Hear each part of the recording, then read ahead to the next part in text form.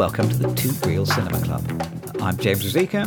And I'm Andres Lorette, and on the Two Real Cinema Club, every couple of weeks we watch a couple of films, usually one old and new, and we draw some comparisons and some contrasts between the two. Compare and contrast, yeah, like a good exam question. Yes. And this week we're looking at 2023's Reality, which is on HBO in the States, in the UK. Where? HBO. No, I'm confused. So it's on. So it has a theatrical release in the UK, and it's on. Is it so? I thought it used to be HBO Max, and now it's just Max or HBO. I know, and I as soon as I said HBO, I said HBO doesn't exist anymore. So it's not. So it's impossible to see this film now. I saw it on Max, which is a new, completely unrelated to HBO venture. Right, which is like what they're saying, that Pepsi Max is completely unrejelated to Pepsi Zero or Coke Zero. They're all right. Okay, to Coke. It's not completely unrelated to Coke. Same vat of crap, I think, in the soda world. And we're looking at also. I saw it on DVD. Is that 1975? I think it is. Let me check my notes. 3 Days of the Condor. Yes. A big 70s film with Robert Redford and Faye Dunaway. I was thinking we should call this podcast Reality Bites. Just too easy. Before we talk about the films, we'll quickly do the socials. As always, you can find us on Twitter at Two Real Cine Club. At Twitter, we're on Instagram, Two Real Cinema Club. At Instagram, you can read our blog at tworealcinemaclub.com, and you can email us. We would love to read your emails, be they kind or abusive, at tworealcinemaclub@gmail.com. Let us know what you think. That's the address to use if you want to tell us your opinion, ask us questions, offer a sponsorship, or to start the formal complaints procedure.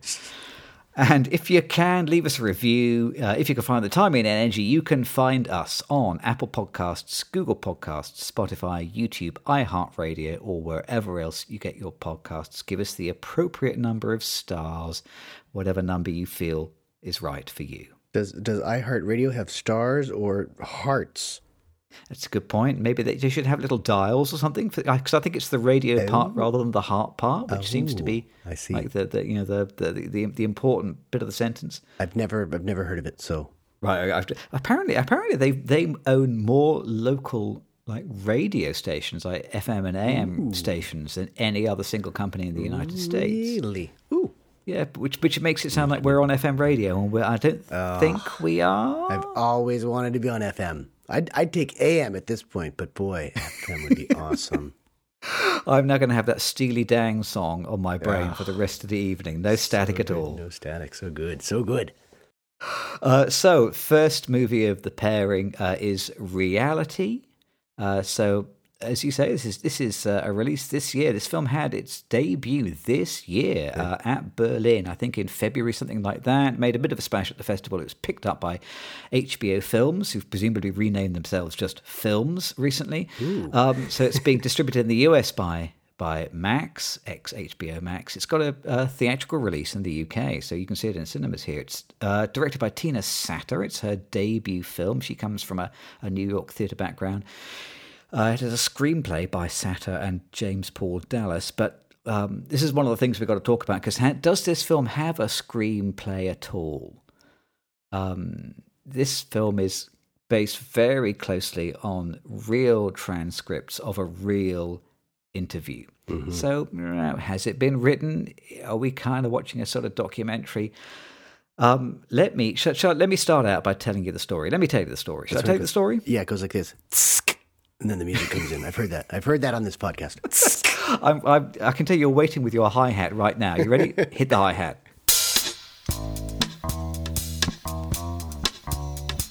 So this film is based very closely on the transcripts of real interviews conducted between its main characters. It's June 2017. It's Augusta, Georgia, and Reality winner, a young NSA Pashto and Farsi translator. I got to ask you, translator or translator? You say translator, wouldn't you? Yes, translator.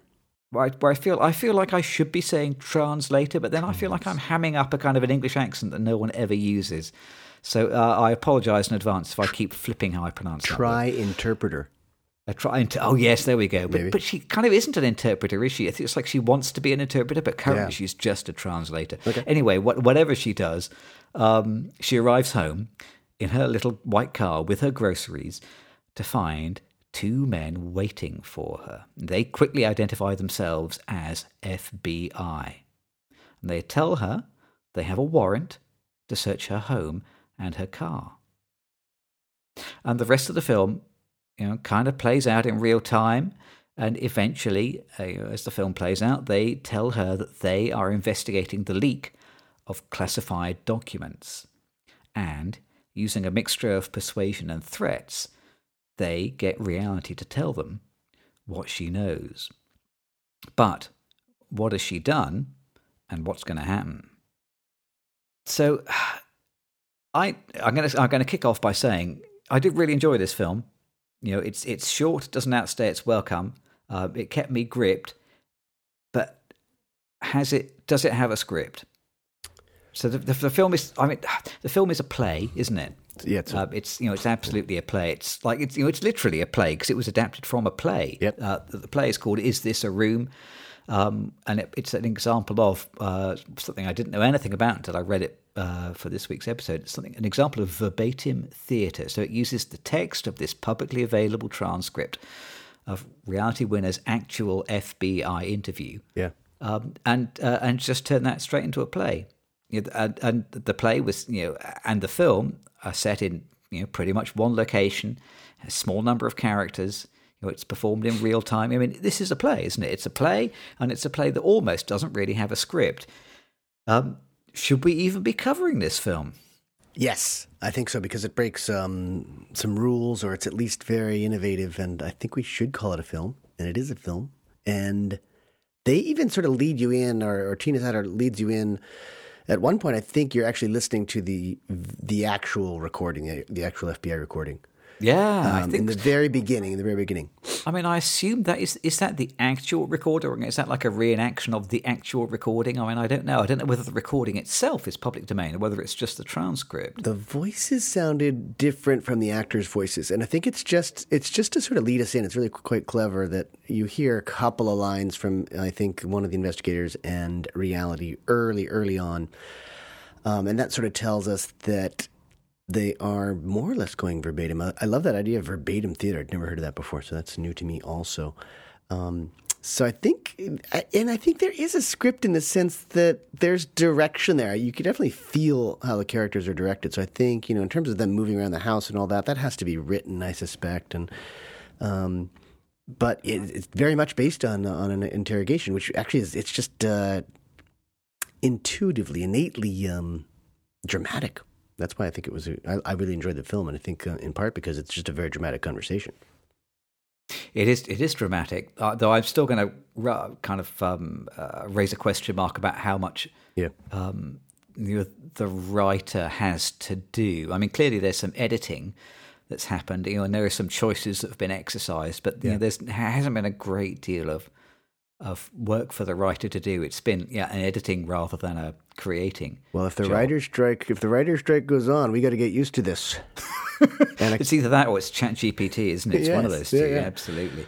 I mean, my little note here, which is that the thing about verbatim theatre is that in real life, the dialogue is usually very realistic. Yeah. But in real life, the structure is generally sloppy.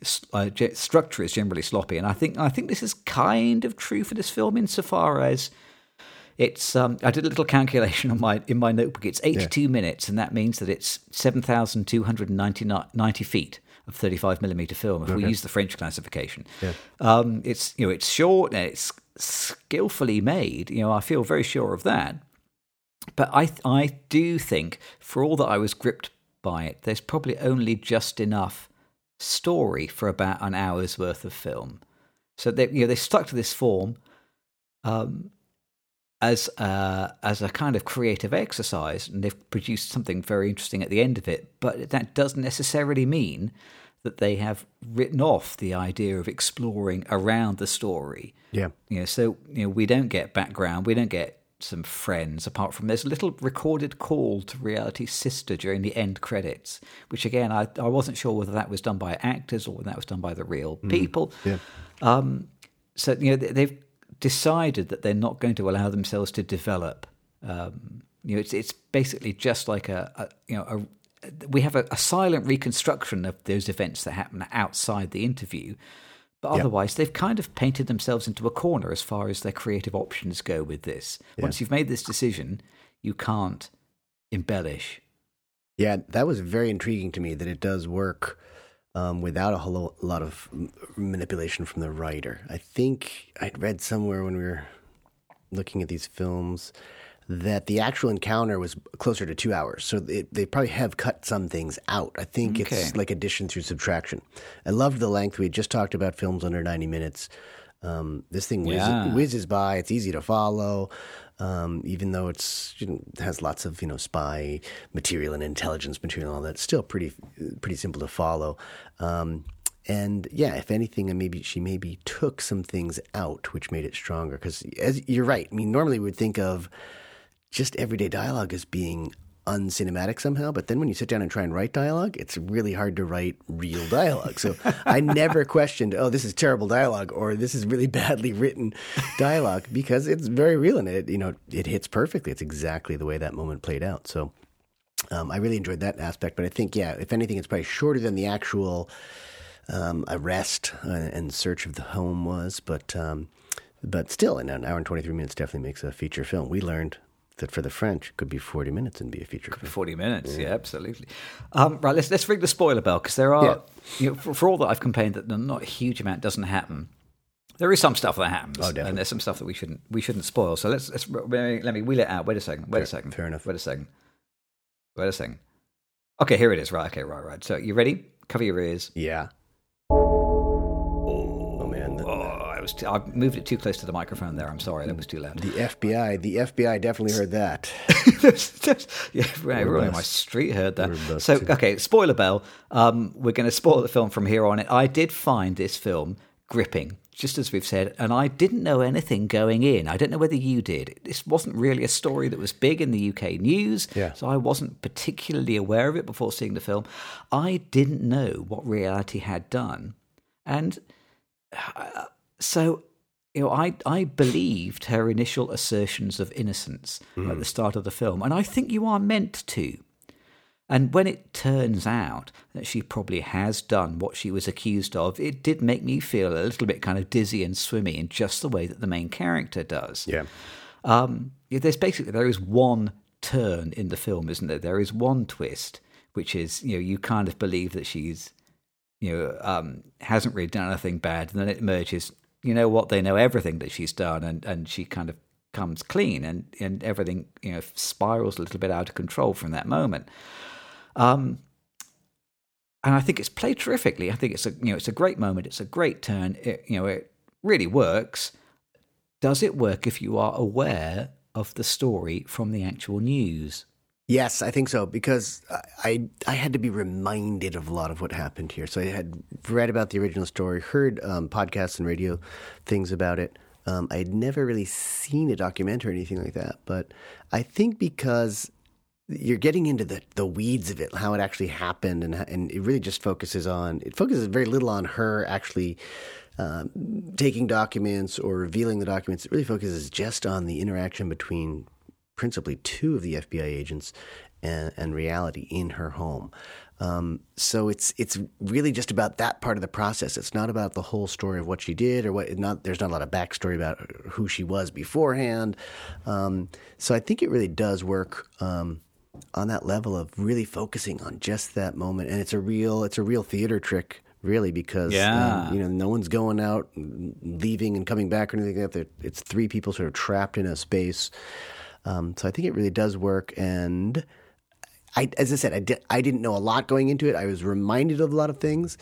And I think for that reason, you would have to really know the story to be bored by the film, I think. And I don't think there's anyone that's in that camp, really. And especially because it wasn't a dramatic story beforehand. It's been made dramatic by the release of the film and probably the performances of the play. I mean, there are some great performances here, aren't there? I mean, Fantastic, Sydney yeah. Sweeney, not an actor that I knew, but I think she's just terrific. She is really believable. Yeah. I did read some background. Apparently, she did speak to the real reality winner on Zoom, I think, to try and get her mannerisms and the rhythm of her speech down. Yeah. And the way that she comes across, she really feels like a real character. Yeah. Like she's tremendously believable because she's so contradictory. I mean, this has been like a little note in my screenwriter's notebook. Contradictions, I think, are a vital part of believable characters. She is solid and she is kind of wavering. She is kind of flighty and shifty, but she's also committed. She has, all these kind of contradictions to make her feel, real. I've written my notebook here. Contradictions make people instead of archetypes. Yeah. And keep the story interesting. Yeah. But the film is kind of, ostensibly there is, a plot about government security. And a lot of the film does feel like it's sort of alluding to a discussion on the rights of women and the attitudes that women might have to endure in the workplace. Because she's really physically dominated by these two men in a closed room. Yeah. I kind of came away. I watched it kind of with Rachel, and we haven't spoken about this aspect of the story. Actually, we probably should do. I came away feeling that this is the kind of situation that is probably familiar to many women in the workplace. Yeah. I suspect, this is not a kind of situation that is exclusive to the intelligence services. This notion of kind of being boxed in by two physically larger men who are going to tell you what it is that you've done wrong and how badly you've done it wrong. Yeah. I thought, great performances, very skillfully well-written character, which is, a ludicrous thing to say when it kind of hasn't been written. It's just been transcribed. I think that's a real difference maker in this film, though, is the acting. I mean, this is a really well-directed film. Those characters felt very real to me. I think when you're dealing with a small cast like that, with a theater background, they were probably rehearsing long passages. It's not like filmmaking where you're going in and maybe you've got 3 or 4 lines to deliver in a scene. It really felt worked and it felt directed, and I think that was a real strength in the film. It does try and sort of acknowledge its source material, like not just by, telling you that this is a film based on real interviews, but it kind of it deals with this weird thing that you see in official documents from the intelligence services where passages are redacted. Yeah, and it's clearly tried to do it in a cinematic way. So when the words are deleted from the page, the characters are deleted from the screen. So they just sort of snap out and then snap back in again when the dialogue is crossed out.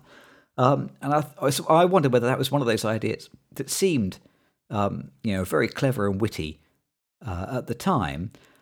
I did come away feeling slightly like it took me out of the experience, though. It seemed a bit kind of self-conscious and a little bit clever, and it kept reminding me that I was watching a movie. Yeah. Well, what I liked was that there was variation in it. I think at first there's pixelation, so you're losing part of the story, which is just a great touch because that's kind of what happens in the whole process of redaction and government secrets and all that. And then eventually, the characters disappear entirely. There's a little bit more variation in the sense that sometimes you're hearing the dialogue as it's sort of being typed out in the original transcript, and then that gets blacked out, that gets redacted that way. But you're sort of redacting characters as well. But then eventually, I think it's sort of to preserve the secrecy of what happened, what she did, because we really don't know for quite a while. And then eventually we start to hear more and more. It's kind of, I think it's contemporaneous to the confession when she finally sort of starts to tell the truth, or it's sort of really just dragged out of her.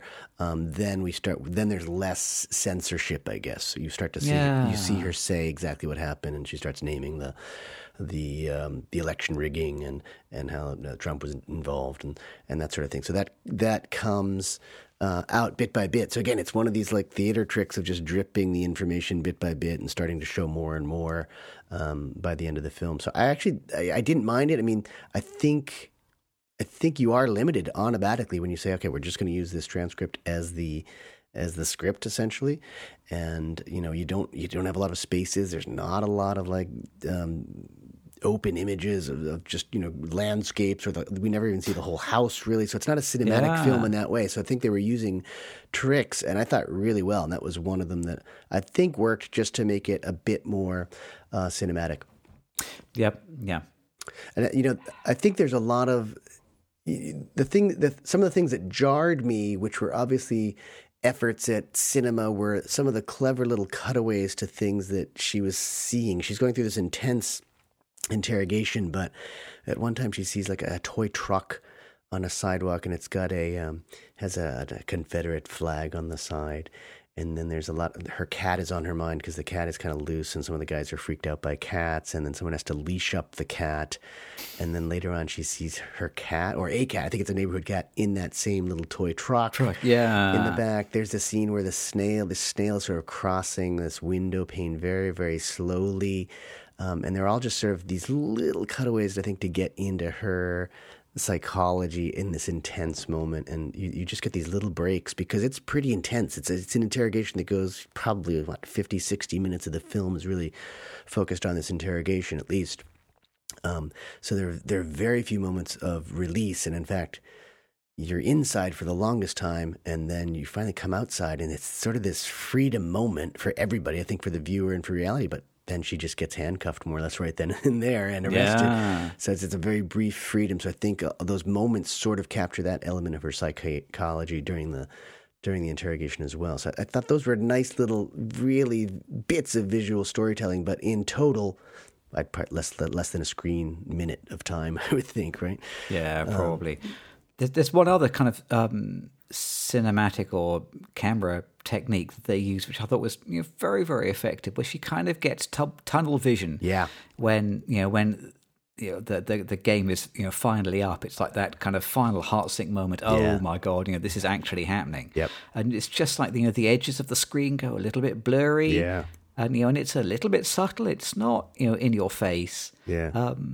But it's, I thought, a very effective visual portrayal of this, this kind of sense of the walls closing in and, and kind of just being on the edge of panic. Yep. Really successful, actually. I thought that really worked. Yeah, and that's the thing that I kept thinking was, this shouldn't work. This shouldn't work. It's a play. There's no movement. There's no sweeping camera stuff. We're in one really just very basic apartment. They didn't construct a set as far as I could tell.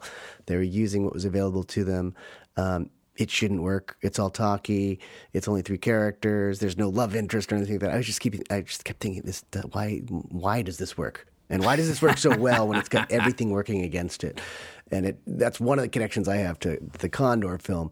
But it doesn't seem like it should work. There's a lot of like telling, not showing, which is the exact opposite of what we talk about in film. But you do talk about that in theater, and it works. I was really, really impressed. It was not when I learned what the film was going to be about, in the first few minutes I was really uneasy, and I thought, how long is this? And then I got into it. And I thought so much of it was just about the interrogation and these guys just needling her and giving her, like, again and again, the permission structure to confess. They keep saying, it was a mistake, wasn't it? You still don't know what it was that she did. Oh, it was a mistake. We think it was a mistake. And I guess it's expertly done. It's sinister as hell. But I mean, these guys know that they can get a confession out of her if they sort of empathize with her at first and then sort of give her permission to give them more and more information. And, I think she was given the opportunity to get a lawyer in there or to remain silent or whatnot. But they sort of get her to forego that because they're kind of nice guys. They're doing the nice guy thing. Small talk about their animals or their dogs or what they do for activities or what they bench press and, what workout they do or whatnot. They identify with her, and that gives her the permission to confess. And it's definitely manipulative. But again, it makes for great theater or great cinema, I think. And there was a voice in my head almost all the way through the film saying, just shut up and get a lawyer. Shut up, get a lawyer. Phone a lawyer. Yeah. But she does she says this one thing, at the very end, she just wants this stuff to be public. Why can't it be public? I think she says at one point. And I think that's probably why she doesn't think of it as a big deal and he didn't get a lawyer. The American people should know about this. I think that was her, conclusion. So in that sense, I don't think she cared if she got arrested or anything. Yeah. It's very interesting. If you use some verbatim theatre, you just take somebody else's words spoken by the actual people and just film them. It's very interesting how much editorializing you can actually get away with, because there is quite a bit of editorializing in the film. At least I think the film definitely feels like it has an opinion. I was watching the film, and I came away thinking that the film was trying to make me feel like reality was hard done by, that she was, a warrior for truth, and she shouldn't be, she shouldn't be going to jail for this. But then I got to the end of the film, I thought, you know what? I think, you probably should go to jail for this kind of thing. I'm not a great fan of incarceration, but if there's a chance that what you have leaked may end up exposing sources or witnesses or putting people in danger, then perhaps there is a reason why some of this stuff is kept secret. And when you sign the document, you agree to obey the rules, and if you don't obey the rules, you probably deserve to be punished. I was actually kind of expecting her at the end of the film to be put away for 50 years. Oh, no. So it was kind of surprising when it turned out she got 5 years. And I think apparently this is the longest sentence ever awarded for this particular crime. Yeah, exactly. And yet, kind of weirdly, I ended up leaving the film thinking, oh, she got away with a lot there, only 5 years in prison. I would have put her away for 50. Yeah. But again, I don't know whether it looks very different on the other side of the Atlantic. Huh. Well, I think fairly popular opinion here was that she was hard done by on the sentencing. That sure, she deserved some punishment, but a couple of things happened. Like the Intercept, who released her whistleblowing, I guess, and kind of just identified her. They sort of did her no good service by being so bad with the information and disseminating it immediately without really thinking of the consequences. So I think there was some sympathy around that, and a lot of progressives here definitely identify with the Intercept and appreciate their work, but that was sloppy. And then for her to get the longest sentence in history felt a little unjust as well. So I think there's a lot of sympathy for her. 5 years, probably about maybe 2 years too long. I don't know. I mean, I don't know how these sentences go, but seemed pretty harsh for what she did, which was just kind of taking out one bit of documents and sharing them with an organization that really kind of unintentionally got her into more trouble than she might have gotten into. So I agree. Yeah, the Intercept come out looking like at least as much of a villain from this film as the FBI agents, because absolutely, this is not good journalism. No, they to kind of hand over your leak to the FBI immediately. And I think apparently it was something like it was the inkjet printer dots. Oh, really? That kind of made it extremely traceable. Oh, God, yeah. I think it's just sloppy. So I agree. Journalists need to protect their sources for a reason. Yeah. And in fact, if you are a translator for the NSA or the CIA or whoever, well then probably protocol about leaking documents maybe isn't at the forefront of your mind. Yeah. Whereas if you are a journalist for the Intercept, the appropriate protocol to follow when you're given a leaked document should be written in big block letters above every desk. So, maybe they actually are the biggest villains of the piece. They really dropped the ball. Yeah. Speaking of dropping balls, I'm going to drop it. Now, after last week's controversy, I'm not entirely sure what coin it is that you drop when you phone the police. I still don't understand whether it's a nickel or a quarter or a dime, or maybe it's $1 now. Can you get $1 in a coin? Is that such a thing? It's a bit quarter, or a Bitcoin. A bit quarter. Yeah. No, it's a quarter. Right. So this is something that's different to Bitcoin, yes? Well, yes. I don't know. I don't know about Bitcoin. Does Bitcoin really exist? I can't grab it and use it for a phone call. I don't. Yeah, can we phone the Cliche Squad with Bitcoin? let's try it. I'm going to either way. I hate to do this, but I am going to phone the Cliche Squad this week nonetheless because I enjoy the music. Okay. Cliche Squad. I think this is a successful film. It accomplishes a lot with a little. So I'm going to suggest that the Cliche Squad just offer a caution. Okay. Perhaps they should let the film off with a warning. Nice. I only have one accusation, which is the use of animals in cages as a metaphor. I do feel like I've seen that kind of too many times. It's a pretty easy metaphor to do. Yeah. I think the most recent one that comes to mind is the Netflix drama Ozark, which I think kind of used this fairly heavily. But I feel like I've seen it a lot. Oh yeah, it's sure. fine, it works. Yeah. But I think we've seen this kind of image often enough that it is kind of a cliche, and I think there should be a little bit of finger wagging from the cliche squad on this one. But when it's kind of not necessary, I think, for the power of the film. Do you have a different opinion at all, knowing that it's from the transcript and that she was letting her dog out and putting it in a pen? I mean, does that make it feel more real or more valid somehow? Yeah, I mean, maybe. I don't think the transcript. See, I told you I'd flip backwards and forwards. The transcript probably contained details about the cat wearing a leash as it sits in the bedroom. I mean, so I don't know. I think they've made an artistic choice here to go with it, and maybe it gets more emphasis than it deserves. I mean, I think the rest of the material is so good. This ends up feeling like a slightly heavy-handed image to me, but this is nitpicking. I feel bad bringing it up. Well, the snail image is the opposite for me, and that's actually more problematic for me because I just couldn't believe that there'd be a snail in the window. But I love that image, and that's freedom. That's sort of expressing some sort of slow, disappearing freedom. That seems so much more unlikely to have a snail in the window than a dog in a pen. So, I don't know. I think it's kind of canceled out here by the fact that it is reality. Ooh, that's the name of the film. When I first heard that the name of the woman involved is Reality Winner, it seems so utterly implausible, doesn't it? Nope, but that's her name. She sounds like somebody from a spoof about life in 2030. Yeah. Not a real person that real things happen to. But then we don't generally get to choose our names. No. She's stuck with it. Okay. Overall, I thought this was great. Great film, I really enjoyed it. A lot to enjoy and a lot to learn, I think, about the process of turning pre-existing material into a riveting script. Yeah. I highly recommend it. It's on something called Max. I don't know what that is, but Max, you can find it there. Yeah, but it's sugar-free. Let's have a break, and then we'll come back and talk about more spy stuff when we have a chat about 3 days of the Condor. So we'll see you in a minute.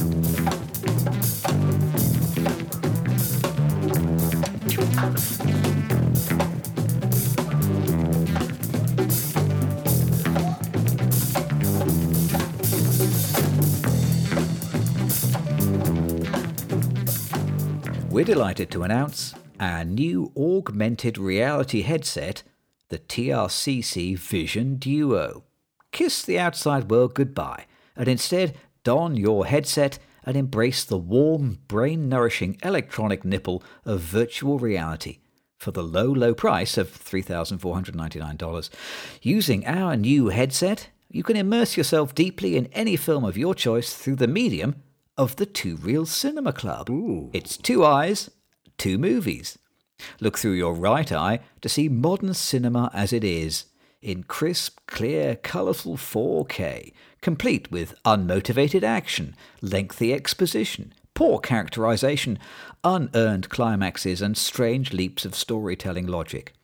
Or look through your left eye to see a thematically linked, much older film, possibly in black and white, made on a low budget, perhaps shot in French or Portuguese, originally released in the 1960s, or the 1980s, or the 1990s. Your left eye appears to inhabit an incredible virtual movie theatre, giving you the convincing illusion that you're watching that scratchy old film on a tiny portable television balanced precariously on a beer crate while your older brother shouts up the stairs that dinner is ready and you have to take out the trash. Because films were just better back then. It's been proven with science. The Two Reel Cinema Club Vision Duo. Blot out the real world for just $3,499. Nice. That would fudge my brain up pretty bad, though. Because I'm watching the 2 films at the same time. Or can I go 2 films at the same time. Oh my god.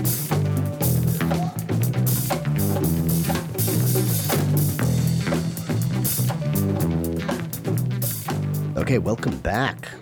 I'll have to try that headset some other time because I did watch 2 movies this time around, but I couldn't watch them simultaneously. Left eye, right eye. That's it. Oh, God. That's a lot of brain processing.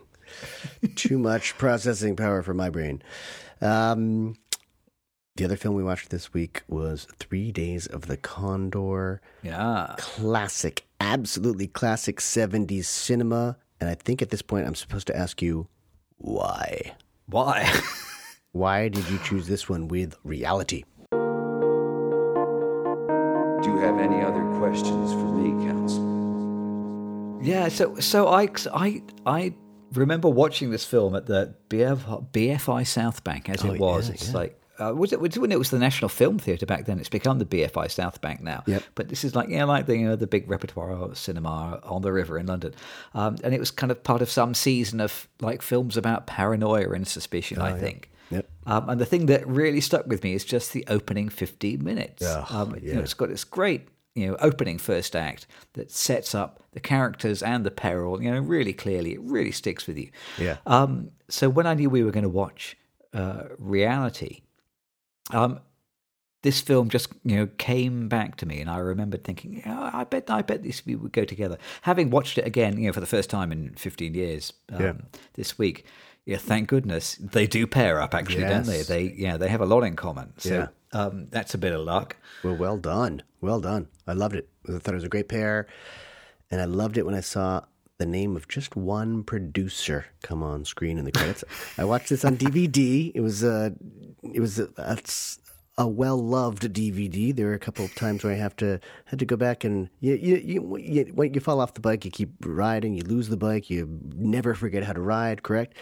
I was using I had to use the remote very, very carefully because there were some places that sort of glitched out, and then you have to go forward one chapter and then come back to 2 or 3 seconds right after where the glitch was. So there were a couple of times where I felt old school 90s, just working the DVD player with a very skillful thumb.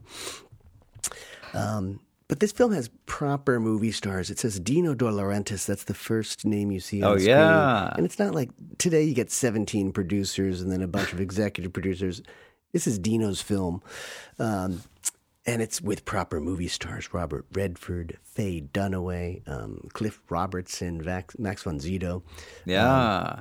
And I intentionally didn't look at the name of the director at first because I knew that it could only be one of about 4 or 5 people. So I was thinking, okay, this is a 70s political film. It's got to either be Alan Bakula, maybe George Roy Hill, because he worked with Redford so many times, Sidney Lumet, or in fact, Sidney Pollack. And it's just, It's got the look, the feel, the style of just a handful of directors in the 70s. It couldn't be a Spielberg, for example. It couldn't be a Scorsese or anything like that. So it was good to see that Sidney Pollack was at the helm, of course. Just so 70s music, so 70s in New York City in particular. It takes place a bit in Washington, D.C. as well. That kind of funky jazz theme at the start is begging to be sampled by some kind of hip-hop record, isn't it? I mean, it's absolutely fantastic. Sooner than later, yeah. So this is based on 6 Days of the Condor. And then I realized, we're missing something here. It looks like 3 days just disappeared between book and film. And it does take place over the course of about 48 hours. So it does spread out over maybe a weekend. I was feeling Friday, Saturday, Sunday morning or something like that. So 3 days of the Condor or something like that. But definitely a compressed timeline. And then is this where we do the hi-hat thing where we go, tsk, and you get that. Let's like I've got the hi-hat right here. Perfect. Are you ready? Yes, ready? Please. Yes, please. Here it comes. Nice. That's the way a film should come in. First thing I thought about with this film is this is a film that has respect for toupees. and I think toupees have a bad rap. I think a lot of men are trying to own the baldness and all that. But this goes back to a day and age where toupees were pretty common. They weren't very attractive. They weren't very realistic looking, but people had them. Yeah. And you hide them under hats, too. So we'll talk about the toupees maybe later. But Robert Redford, of course, is the leading man. He plays Turner, who works at this American Literary Historical Society. It's just a group of readers who are scanning everything in print for, I guess, suspicious communications or something like that. But they've got all these machines in the office. It's sort of like a Victorian house or mansion in New York City somewhere, and there are ticker tape machines going on, printing everywhere. So it's obviously it's not just a bunch of people sitting around reading books together. It's a CIA front of some sort. It's Turner's turn to pick up lunch. But when he comes back to the office, wow, everyone's basically been wiped out by a hit squad. And I love this image of one of the bosses who's fallen dead on the stairwell, but you can see his toupee falling off his head. It was just a wonderful touch. But I loved it. It really captured the era. But Turner, he loses a love interest who is working there with him. And we had seen Max von Sydow creeping around outside, and he seems to be the man who organized this hit squad to go in and take out everyone who seemed like very innocent people working at the mansion. Should we do a spoiler bill or something like that? Because I'm going to go. I think we should. There's there's enough plot in here to be worth spoiling. Let's ring the spoiler bell. Here we go. Wait a second. I've got it right here. I haven't moved it since the first half. Please. You ready? Yes, please. Okay. Stand away from. I'll take your headphones off for a second. Just take them off. You ready? Done. Oh, why did I take my headphones off? I should have left them on. Actually, that was stupid of me. I'm sorry. Yeah. Okay. Right. Spoiler bell's sung. You said first 15 minutes. I think it's like the first 30 minutes of this movie move just beautifully. There's the body count is a little high for my tastes, but it just sort of shows you the sinister power of the people who are going to be exploring and revealing and all these CIA operations. Turns out that Turner has a code name. He's the Condor, so he calls in to try and get picked up, I guess, or taken back in. He's out there on his own. He's scared. And there's this sort of this machination of who's going to bring him in. Is it the Washington office or the New York office? So in the meantime, he does what anyone else would do. He kidnaps Faye Dunaway in like a sporting goods store. He's got her at gunpoint. He needs a place to hang out, basically. He's been at the Guggenheim Museum earlier just trying to waste time, and now he decides he's going to get himself into her Brooklyn apartment using I wonder how you're going to finish that sentence there. Gun. Yes. Yeah. So he's trying to figure out what's happening. Why are all his colleagues dead? Who's behind this and who's hunting him right now? So that's hence the 3 days of the Condor. He's out there on his own. It seems like some part of the agency is trying to get him in safely, and some part of the agency is trying to make sure he's silenced forever. There's this wonderful moment that reminded me of It's a Wonderful Life. I know this sounds kind of strange, but there's this moment where Faye Dunaway and Robert Redford are listening to, I think she's talking to her boyfriend. She has a boyfriend elsewhere, and she was supposed to go skiing, but when you get kidnapped by Robert Redford, you cancel the ski trip. And the two characters are leaning in, and they're eavesdropping, and there's all this subtextual chemistry already, but they're on this landline, cheek to cheek, and you just know that sex is going to happen. You can't do that with the speakerphone setting on your cell phone these days. You don't get moments like that, but in the 40s cinema and the 70s cinema, you do.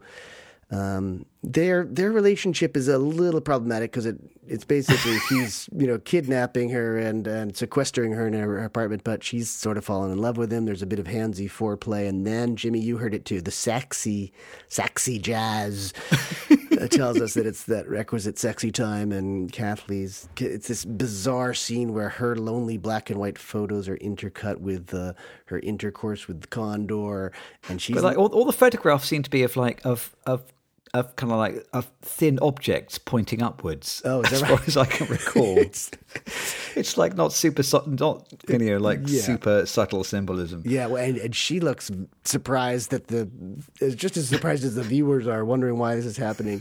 It just doesn't make sense that they would fall in love. But that's I think one of the weaker parts of this film is that they have to paste that in there as opposed to just the kidnapping. I think would have been more than enough. I mean, you can kind of shrug and say, well, this was the 70s. Yeah. Kidnapping a woman at gunpoint was a reasonable, romantic bid back then. I mean, it said what it really reminded me was it's the plot point from the 49 Steps, isn't it? Basically, it's. I think you added 10 steps. You kind of sort of kidnap this woman and keep her close to you as your kind of alibi and your protection, and then they end up falling in love. But they just about get away with it in the 49 Steps, but. I saw that film when it was called The 39 Steps. Now, are you talking about a sequel? Oh, is it 39 steps? Someone's going to Maybe they added, do you think they added 10 steps for the European market? Something to do with metric system? They may have. We'll have to look at that. I'm going to have to look that up now. Yeah, Oh, no. Oh, that's terrible. It's a certain number. At least I got the second digit right. You can imagine that Faye Dunaway's character, Kathy, would think this guy's insane. He's talking about CIA people trying to track him down and kill him. But at morning coffee, after their romance has been sort of consummated, sure enough, Von Zito's character, Joubert, sends in this misfiring postman to kill them. There's some violence there, and it's sort of proven that she should be believing Condor. And he manages to sort of sleuth his way towards truth. He kidnaps Cliff Robertson. There are a couple of kidnappings in here. Cliff Robertson has a toupee. It's not very hard to detect, but again, it's just, I'd love seeing the toupees. He exposes a CIA network within the CIA trying to execute him. So he's discovering that it's in fact CIA who's trying to eliminate him, and that they are up to some no good. Joubert is a major character, so that's the Max von Sydow character, because he's sort of this professional assassin. He has a quaint and harmless hobby, as most professional assassins do. He paints these little model soldiers, so he's kind of tells you he's a reasonable guy. And Condor is putting together the whole story. And I think this is the 1970s. Oil is just under the story's surface the whole time, and he has apparently sort of discovered that there's a connection between Middle East oil countries and Spanish-speaking countries. I think they're trying to hint at Venezuela, and they have some interests that compete with American interests, and that's why the CIA is involved. But he does seek revenge. Condor wants to seek revenge because there's one CIA overlord named Atwood who has ordered the hit that killed his friends, his girlfriend, his coworkers, and nearly him. So he tracks him down to his house, and this is the sort of the one of the climactic moments, I suppose. Von Sydow, who they've been talking about as the Alsatian gentleman, interrupts just when Redford's going to do something. Maybe kill this Atwood character, maybe not, but it's Sundance himself. Robert Redford thinks he's about to get gunned down by the Alsatian, but then Von Sydow, I hope this looked good on your version as well, he fires a clean enough headshot to make it look as if Atwood killed himself, but it's so clean. There's no blood. There's no gray matter. And the actor playing Atwood is still sort of blinking and nodding a few moments after the bullet's gone straight through his head. So Max von Sydow, just the best. Good casting there. I think these toupees are obviously a lot tougher than you realise. I think that bullet just bounced straight off the fibres, didn't it? I wasn't sure if that actor was wearing a toupee. There were a lot of toupees, but I'm not sure about that one. And then there's the toupee pork pie hat combo, which seems to really hide the balding very well. There's sort of a tag scene where Redford, Turner's character, Redford playing Turner, calls out Cliff Robertson, but he doesn't call him out on the toupee, which is showing respect. And he just can't help can't help but take the article to what he's written up some sort of story or outed the whole operation, that there's a CIA group that was interested in the Arab oil and they're willing to kill their own in order to make it possible to extract or whatnot. So he goes to the New York Times, and Cliff Robertson's deeply upset by that. And they have a little back and forth over truth. And then Redford sort of disappears into the streets of New York, but you never know if he's going to survive that or not. He's not safe. Well, as far as I can tell, at the end of the movie, Robert Redford joins the Salvation Army because that's what he does. He goes stands next to some Salvation Army people, and then we just fade out. And I assumed that's what he went. Then that was going to be his long-term cover story. Well, they got the Salvation Army to do their dirty work and kill him right there. That might have been his death shot right there. No blood, no gray matter. Look out for that tuba. Yeah. So, as always, I got a little wrapped up in the story and the time, but I was really excited to see this because this is a film I'd seen a number of times back as early as maybe when I was 10 or 12 years old.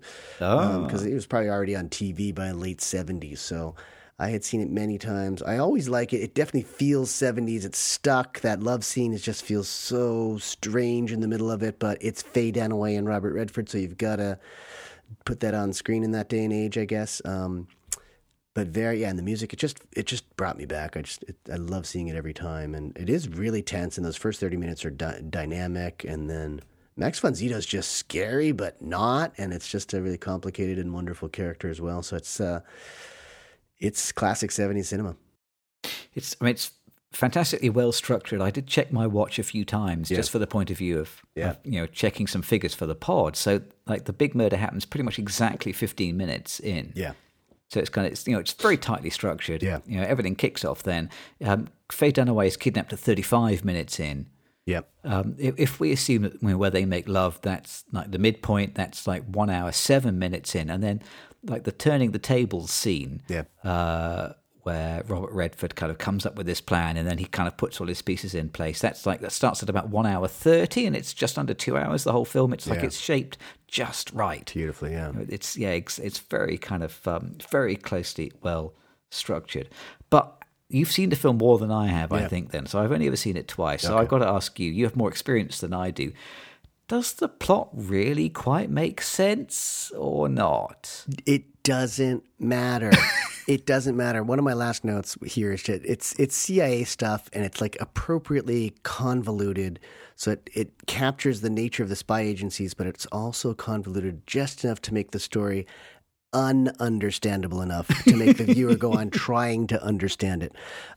What doesn't make sense is the whole reader thing, and that he would somehow, by reading, I mean, it seems like they're reading everything, newspapers, poetry, books, they're just reading all sorts of stuff. It makes no sense that he would come up with some notion that the Arab countries were in cahoots with, looked like specifically Venezuela, maybe Spain was involved too, in manipulating the oil market or something like that. And if that were true, I mean, I know this is espionage and you're not supposed to say anything directly, but he stumbles onto the oil thing really late in the game, it seems like. So no, it doesn't make sense and it doesn't matter one bit. We're not supposed to know. I think that's the allure of it. I was a little bit confused by some of the kind of story logic because we know that Max von Sydow is out to kill Robert Redford all the way through the film, and he even says, I'll kill him for free because he's a loose end. Yeah, and yet then they spend a good few minutes together, completely alone in a lift. When Max von Sydow could easily have just bumped him off, absolutely, and yet somehow he doesn't. Yeah.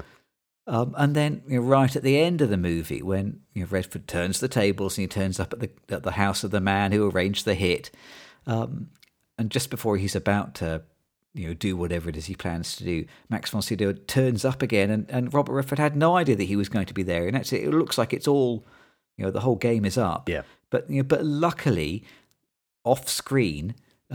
Before the scenes happened, Max von Sydow has already changed sides, and he switched over, and now he's on Robert Redford's side all of a sudden. It feels like, well, that's a bit blooming lucky, isn't it? Yeah. Lady Luck smiled on you today, otherwise you'd be a goner. Yeah. So this idea that Robert Redford is this kind of super mastermind who outsmarts everybody else doesn't quite kind of add up. It doesn't add up, no. I think the plot clips along fast enough that, what, it's fine. I was entertained. And most of these questions I only really came up with after the film was over. Yeah, and each of those moments are inserted for tension purposes, I think, almost exclusively. So you do worry about the character. The whole idea is that you're worrying about this character. And then he starts to outsmart. You're right. All of a sudden, he's a great telephone mechanic, and he can get information. Well, he's a researcher, so he gets all this information he needs. I think he uses a phone book at one point. Oh my God, there's a big phone book in there at one point. So it's you're seeing his great sleuthing skills, even though he's just a reader. He keeps saying, "I just read books," when in fact, that's one of the messages. And I do want to talk about this quickly before we get too crazy. I think reading is bad for you.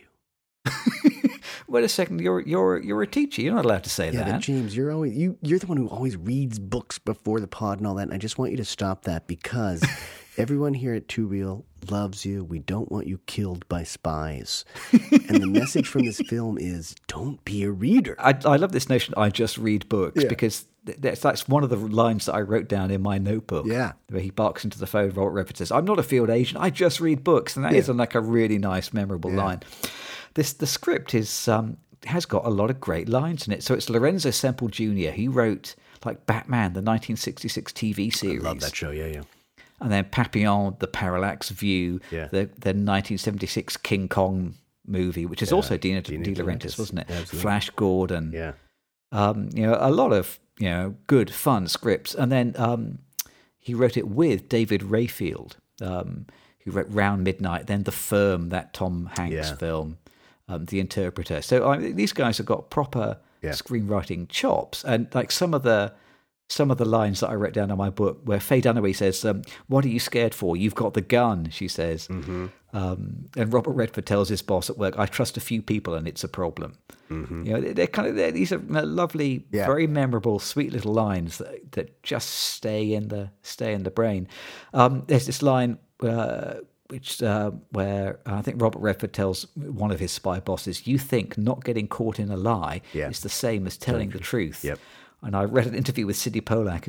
Pollack. Is it Pollack or Pollack? I've always said Pollock. Sidney Pollack. Yeah, that sounds about right, doesn't it? Yeah. Like the fish. Yeah. And Sidney Pollack says he liked that line so much that he recycled it in 2 other films that he directed. Yeah, I think he says that Higgins at the end, the Cliff Robertson character. That's it. Yep. Yeah. So, I mean, there is a lot of great dialogue writing in this film. Lots of lovely, pithy, memorable little lines. And the other thing I really, really enjoyed is the way that it kind of fetishizes the equipment of spycraft. Yeah. I just love those chunky phones and those, big computers with big clunky switches and tapes. And tape. And like at the beginning of the movie, there's like the machine that turns the pages of books and reads them automatically.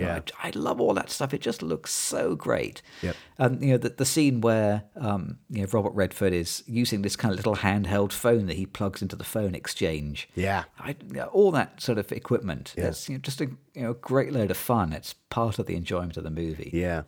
But similarly to reality, there are times when I think, why is this film succeeding? Because you're right, the structure is really, really tight, but there are these deep, deep holes, and we don't really understand it. That doesn't really matter, and the romance is so pasted in there. There are a number of things that make it, you feel like it shouldn't work. And you have the fact that Max von Sydow overlooks a couple of great opportunities to kill Robert Redford and doesn't take them. It's not very believable. I mean, I think of reality as being super believable, but this one also, I think there's some problems to it, but it still succeeds. And I think in part because it's just, a fantastic cast, a fantastic director, a fantastic script. Dino De Laurentiis. Oh my God. And one thing that I had these Chinatown vibes watching this film, and it's in part because of Faye Dunaway and the intrigues and the twists. And she just brings this. For Faye Dunaway, I think she's sort of underwritten and mishandled. She just brings this calm, elegant, wild card element to films, I think. But the whole thing about tying her up, kidnapping her, I mean, I guess the protagonist has to do what the protagonist has to do, but she doesn't get a lot of lines. She doesn't get a lot of real action. She kind of gets into the spy game a little bit and helps him out when she realizes, he's telling the truth. But especially early on, she's really given very little. She's just sort of this one-dimensional table scrap of a character, but she's vulnerable, right? And she had to be vulnerable and manipulated. You could probably almost make her a cliche squad. And it just feels like there's supposed to be a love interest in the story. So I'd be interested if that's in the book or... I wonder, if that went in the script. But the thing about it is she manages to make it a good part, and she's great. Despite all that. There are a number of things that led me to believe, why is this a good film? And it hasn't aged beautifully. There are definitely some clunky things. But it like reality, I think it succeeds despite itself somehow. I wonder whether it largely demonstrates that you can get away with an awful lot when you have the charm of Robert Redford to ride on. Yeah, definitely. And he's a tremendously charming, proper film star with a capital F and a capital S. Absolutely fantastic. It's very quintessentially 70s, isn't it? Yeah, this film definitely it has all this kind of 70s theme about kind of. And I told you that I saw it as part of a season of films about paranoia. It's paranoia and it's the distrust of authority, and it's a kind of post Watergate. It's definitely post world, isn't it? Yep. I think this film was it made after or before All the President's Men? I don't know. Oh, that's a good question. I think before.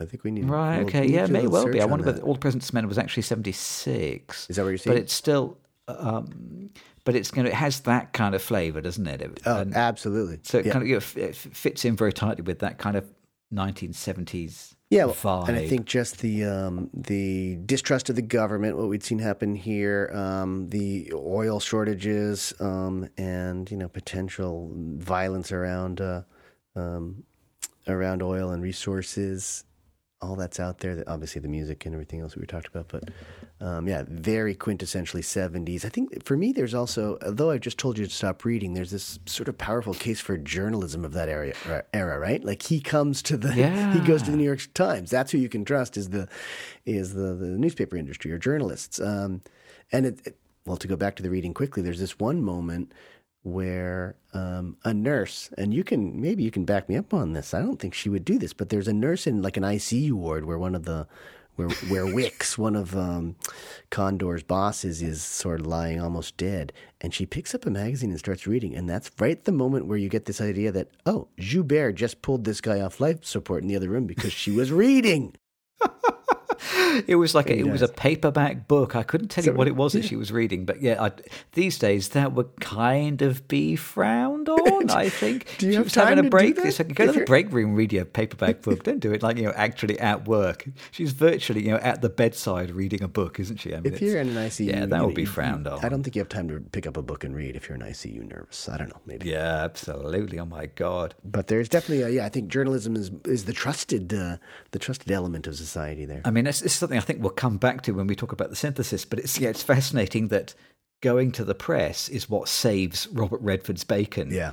In this film, whereas going to the press is what lands Reality Winner in jail. Yeah.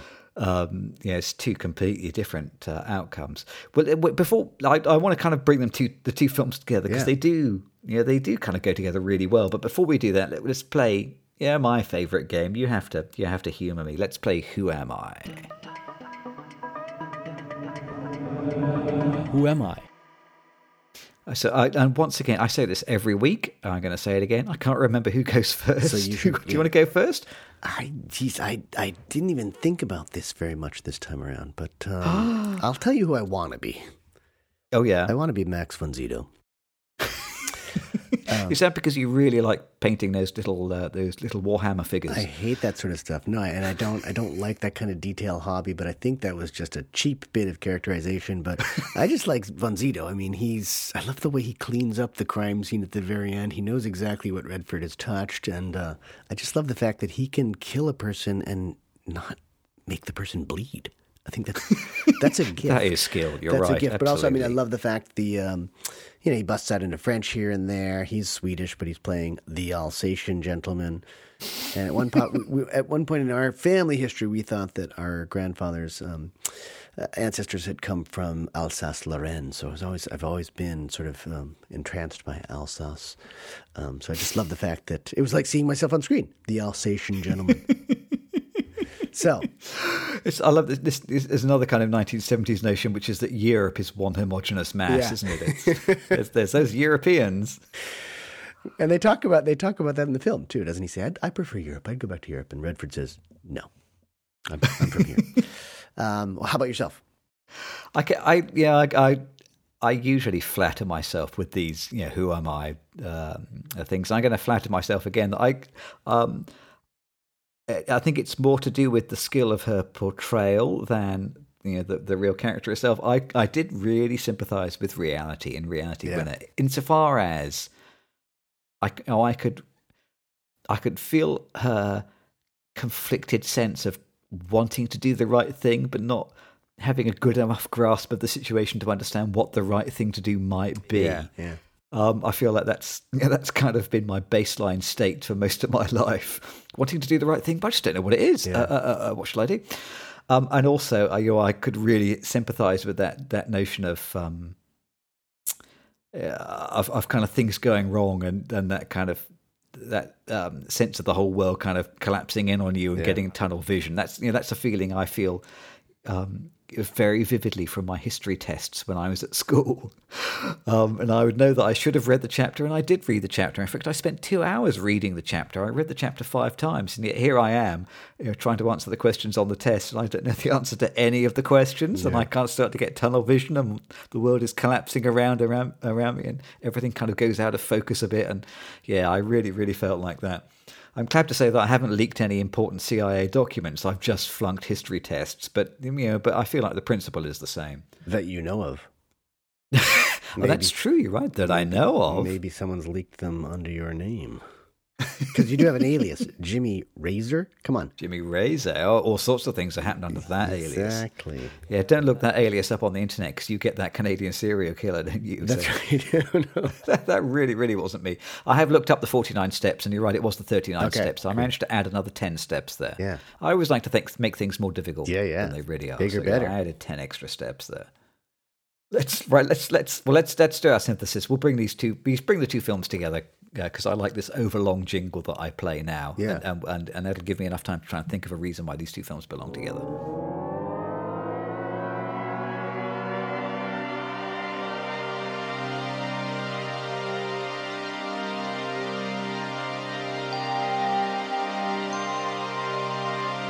So, and I always say the same thing. I'm going to say it again. These are kind of like two sides of the same coin, or at least they're like two similar coins, but in different pockets of a jacket, something like that. Or one of them is in a purse, and one's in a wallet or something. So, like in both of these films, we have a lowly researcher.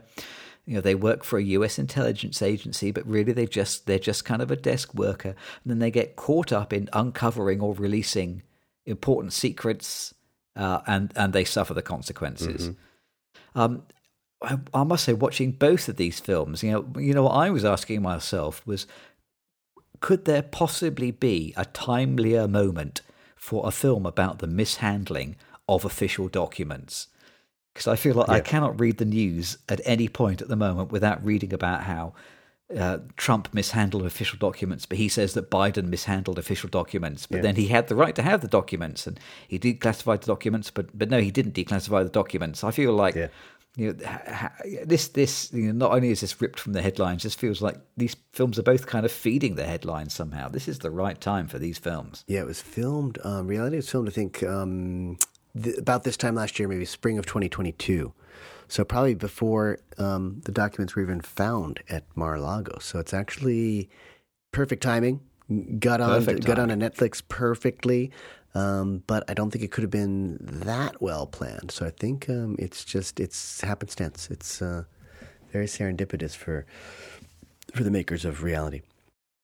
It's interesting that from these related setups, basically we get two wildly different playouts, don't we? So in Reality, meaning the film, I'm surprised we haven't ran into that trouble more often.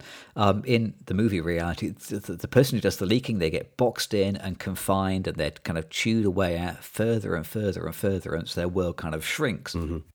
Whereas Condor is kind of like the opposite, and Redford becomes, like his world expands, and he ends up being like super competent at everything, and in the end he wins all of the prizes, doesn't he?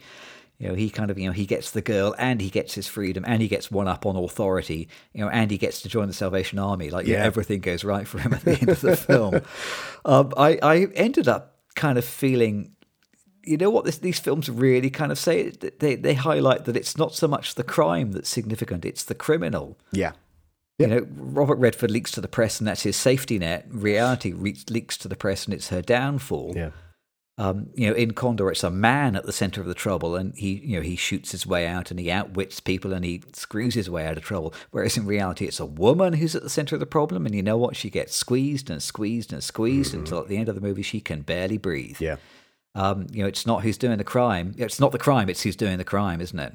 Yeah, and there's in both stories this classic idea of like an ordinary person being put into extraordinary circumstances and then sort of rising to the occasion. And that definitely happens with Condor in 3 days. And it's, it sort of happens to Reality in the sense that she's got this, what's considered sort of very banal, sort of low-level job, but she does something quite dramatic, quite extraordinary, and then she gets just zeroed in on so quickly that she doesn't have a chance to hit the road and run from the law or anything like that, or move to a different country or anything like that. But she does have to deal with the extraordinary situation. So I think they're definitely playing on that well-worn theme, I think, of the ordinary guy getting into trouble. I got another kind of synthesis of these two films, and tell me whether you agree with this or not, which is I think I started out writing in my notebook, these films have very different attitudes to women, but after thinking about it, I don't think that. I think these films have actually very similar attitudes to women, but they have, what I wrote here was they have different opinions of whether those attitudes are right. So like in both the films, the female lead has very little agency. The female lead is pushed around by men. She has to do the bidding of men. Her freedoms are gradually eroded. But in reality, this erosion of the freedom and agency of the woman is at the heart of the film. It's the central theme, and we feel for her and her complex character. Whereas in 3 Days of the Condor, Faye Dunaway's character, has her freedom taken away from her. She's pushed around. She has to do the bidding of men, but she's basically just a plot device, or she's like a prize. Her character, such as it is terribly shortchanged. She's just like a device, isn't she? Yeah. She's basically a device that they can get Robert Redford and Faye Dunaway on the poster having a kiss. Yeah. And that's kind of all that she is for. So similar things sort of happen to both women, but 3 Days of the Condor is fine with that. Whereas reality is pointing out this is not such a good idea. I agree. And then in both films, there's really only one lead female character. There are a couple of maybe 2 other characters in Condor that get, maybe 3 other female characters get lines, and they're on the screen for much time at all. So they are the 2 principal characters in each film. And of course, reality, there really is no other woman in that film. I think until the end, isn't one of the FBI agents who frisks her and sort of takes her away as a woman. But there are not a lot of women in either one. I think what I took home from these movies back to back, which is basically in the modern world, you know what? You can leak secret documents as long as you're the right person to leak them. Mm-hmm. And if you're not, it's big trouble. Yeah. Make of that what you will. Yeah, definitely. We'll see. Well, it'd be interesting to see how the actual news story with the documents works out. Yeah. I don't know whether that will ever be resolved. I mean, I wonder. I don't know. Yeah. I don't know. But I think these 2 films would be great to watch right now if you're at all interested in what's happening with former President Trump. These are 2 great films to watch. Yeah, somewhere there must be a repertory cinema that could put these 2 on as double bill and clean up, and people will tell them how clever they are. Yeah. Oh, because they got the idea from us. Yes. Yahoo! Go to Real Cinema Club. You guys rock. Speaking of repertory cinema, we've got time to talk about also playing at this theatre.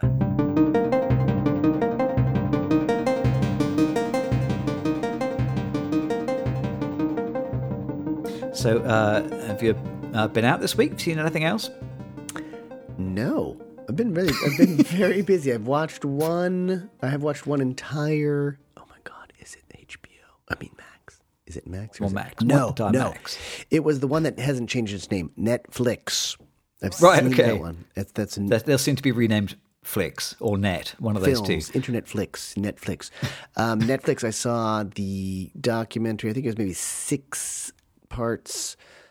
It was called Tour de France Unchained, or Tour de France au cœur du peloton in French. It was good. It was just sort of documented the 2022 Tour de France. But that was really well done. They sort of explored the different teams and featured on a lot of the lead riders for each team. And I liked it a lot. I've been doing this forever, but I'm writing a feature script based on a bicycle tour in Europe. Oh. So it was very helpful also. It was really informed my writing quite a bit, but it was good. It was very. But is this like a tour of professional cyclists, or is this like a family out for a jaunt on a holiday? The Tour de France is professional cyclists. You don't know. Okay, right. Thanks for clarifying. Are you talking about my script? Yeah. Oh, there's a script as well. Yeah. What's happening in the script? It's a professional riders tour. Just one that would be the protagonist is one of the lead riders. Those guys are tough, aren't they? My God, I feel exhausted just watching it on TV. Oh my God, tough, but like emaciated, very, very thin. All of them. They don't look healthy, and this tour does not lend any decency to their health. It's just rough. Whew. Oh, punishing. Yeah. So, I watched 8th Grade this week. Oh, good. Yeah. Which is so Bo Burnham picture. Didn't really know anything about him. 2018. With Elsie Fisher, coincidentally also starring is it Josh Hamilton, who is the lead FBI agent? Oh, yeah. In reality. So I'd never seen that guy before in my life, and now I've seen him twice in a week. He plays teen fathers a lot. He's on a series here called 13 Reasons I Hate You, I think, is another one. Okay. He's always this sort of, is it aloof father? He's not the best father, but he's still kind of young and sort of, he's trying. He's a trying father. Well, that's exactly what he is in 8th grade. Yeah. He is trying father. He's very sweet. I had read that this was, like a great, very believable, honest film about being, about 13, 14.